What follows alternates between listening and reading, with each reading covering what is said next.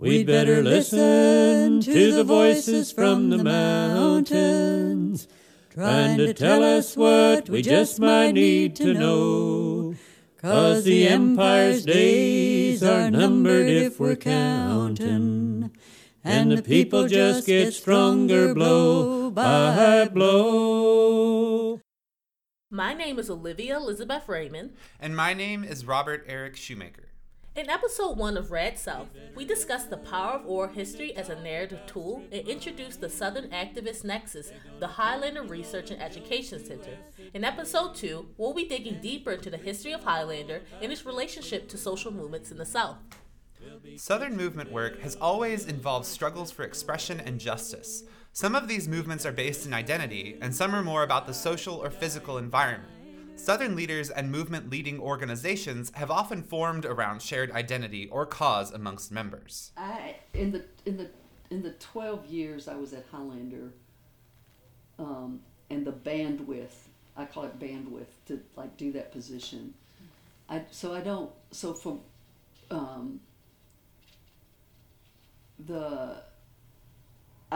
don't know that I am the best to say what are the similarities and the differences. But where I sit to look at them, the similarities are this intersectional, both use art and culture in real strategic ways to work with people. Both look to help develop and support as a regional organization, and Highlander regionally based also. Both have national impact. Both come out of the South, come out of people doing work in the South. Both are, they have different histories. One's 80-something years old, and one's 25th anniversary, and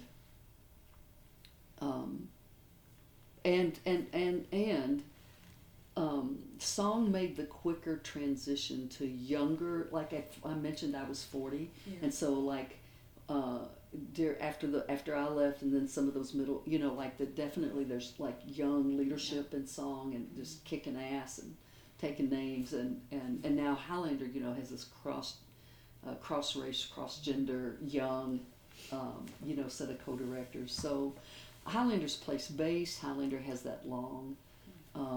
I think in some ways that there might be more permission for song to be a little more experimental. The expectations and pressures of Highlander as a 85-year-old organization that's contributed to, there's a lot of constituency pull on Highlander. Why don't you do this? And I'm sure song gets that too, but I think they're different.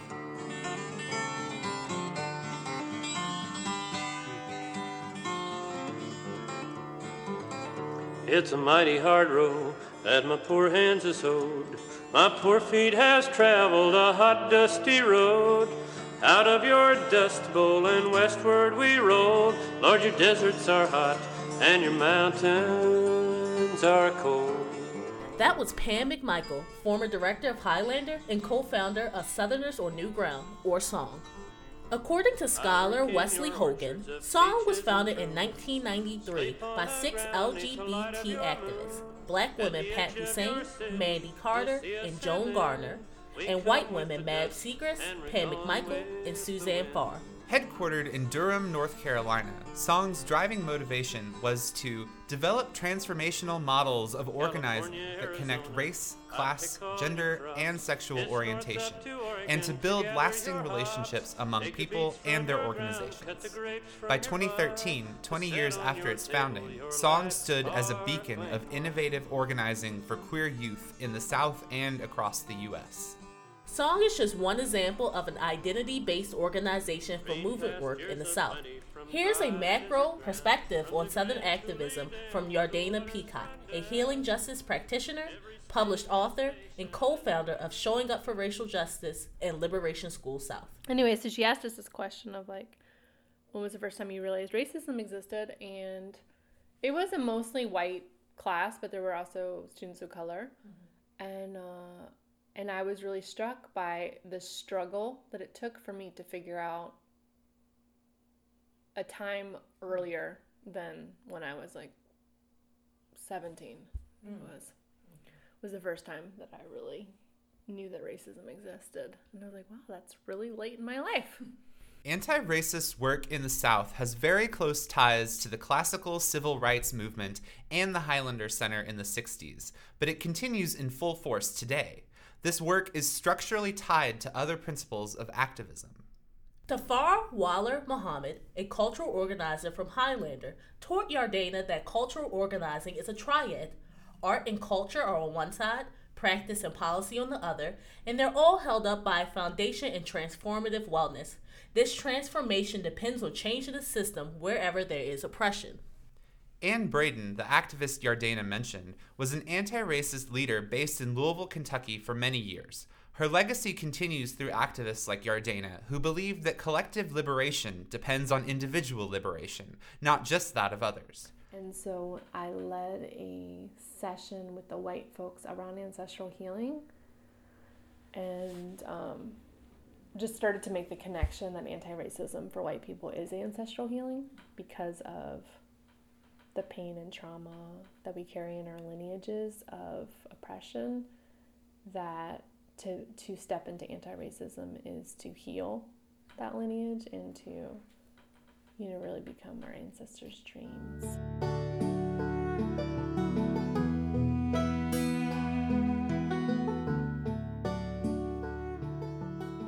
How do we do things differently? How do we integrate healing and spirituality into the work?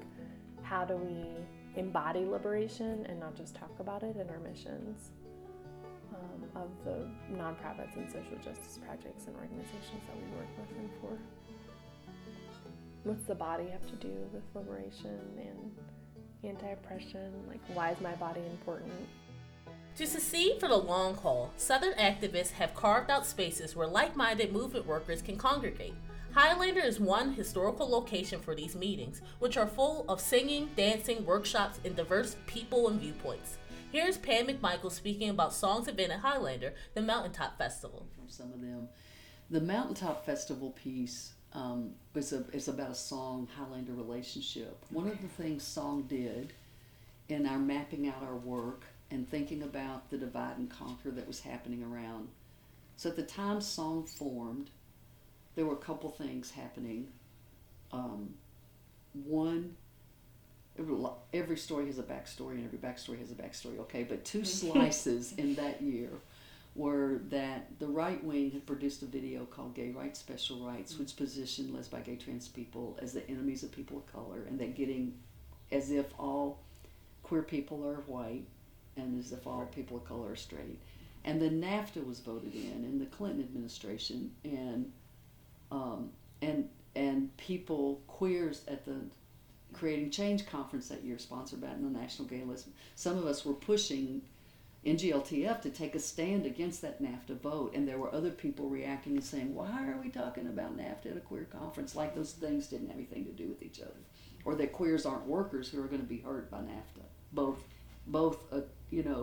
across the quote so-called border and in the U.S. So those two things were going on, and where was I going with that? The Mountaintop Festival. So when Song formed out of that context, and it was about this divide and conquer we were seeing, and also the right wing had early in our years at Song, I think we had already formed, was like attacking affirmative action, attacking people on welfare. There were all these like strategically placed attacks, like blaming people. So Song said, if we're going to build so we were seeing single issue identity focus. That was a long way to get to this point. Right? No, this is great. Single issue identity focus, too much single issue identity focus in the queer community. Not in Louisville, but in so many places we were seeing that. And we were seeing too much homophobia and heterosexism, or lesbian, gay, trans people not being included or being silenced in other kind of social justice work. So it was a two-pronged strategy to broaden and expand lesbian, gay, trans organizing to be racial, fight for racial justice and gender equality, and also then to work with civil rights and social change organizations in the South to integrate work against homophobia and heterosexism and what they do. So one of the things we did was kind of mapped the South, and it was like, who do we impact as song, where if they moved on this queer stuff, they take a bunch of people with them. And frankly, Highlander was one of those named. You know, if we can strengthen relationships, and it's not that like song did that by itself. There were also people within Highlander, you know, who were carrying that. Rob Roning's mother, Nina, the cook that I mentioned earlier, was one of those. Candy Carolyn was one of those. Susan Wade, you know, like there were other people, and other people on the ed team then. Linda Paris Bailey, other people who, you know, were carrying that. And Ron Davis, they were carrying that inside Highlander, but what they had in song was a partner also outside Highlander, so that there was this inside-outside push. And so the Mountaintop Festival was a chance. It was actually a festival on the Highlander grounds that Song and Highlander co-produced that celebrated like the celebrating the many faces of Appalachian lesbian trans culture. And it would have been easy to have a festival with a bunch of white people with guitars, white lesbians with guitars, and we were like not going to do that. And so you had this incredibly rich, cross-racial, intergenerational, rural urban. So one of my favorite Highlander experiences actually happened before I got there. I was a staff person at Song. It was during one of the Mountaintop Festivals, and we had a lesbi gay trans cultural organizing retreat that led into the festival. And the night before, people who were performing at the festival but weren't part of the festival were invited in to have like a jam session with people in the retreat. And so one of the collages that I had up on my wall in the office at Highlander was this shot of a picture from that jam festival, and you had Tom Foolery in a dress with his mandolin, and Henrietta Frazier, older black woman, in a wheelchair with her accordion, and they would have never had reason to meet each other, much less play whiskey before breakfast together, if they had not, you know, if not for the intentionality of the Mountaintop Festival.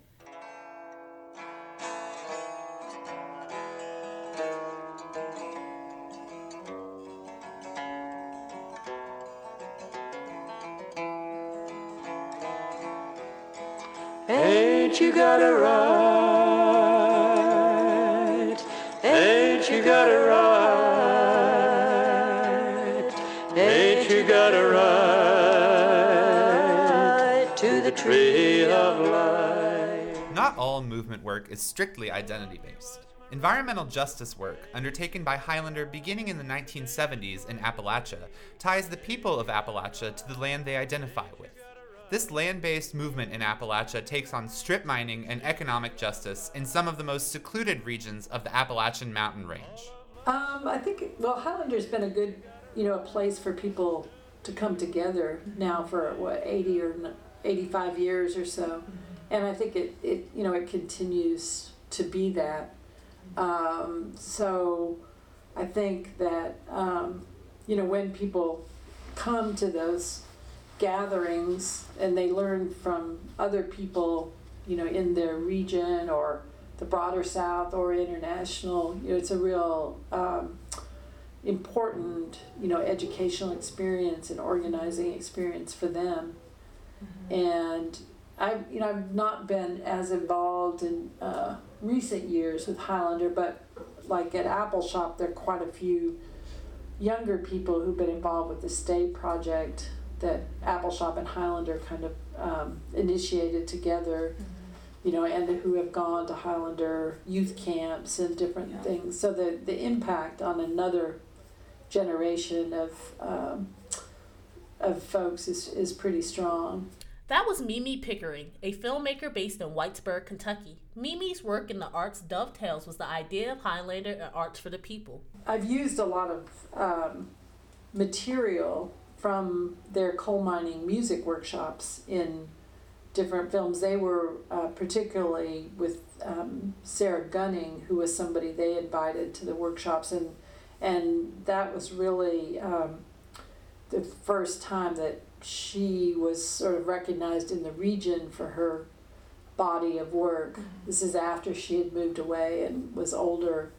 So I think, so Sarah Gunning, Hazel Dickens, Florence Reese, Nimrod Workman, these were all important singers and activists that we got to know through Highlander's coal mining music workshops that Guy and Candy Carowin would do. So that was one connection, and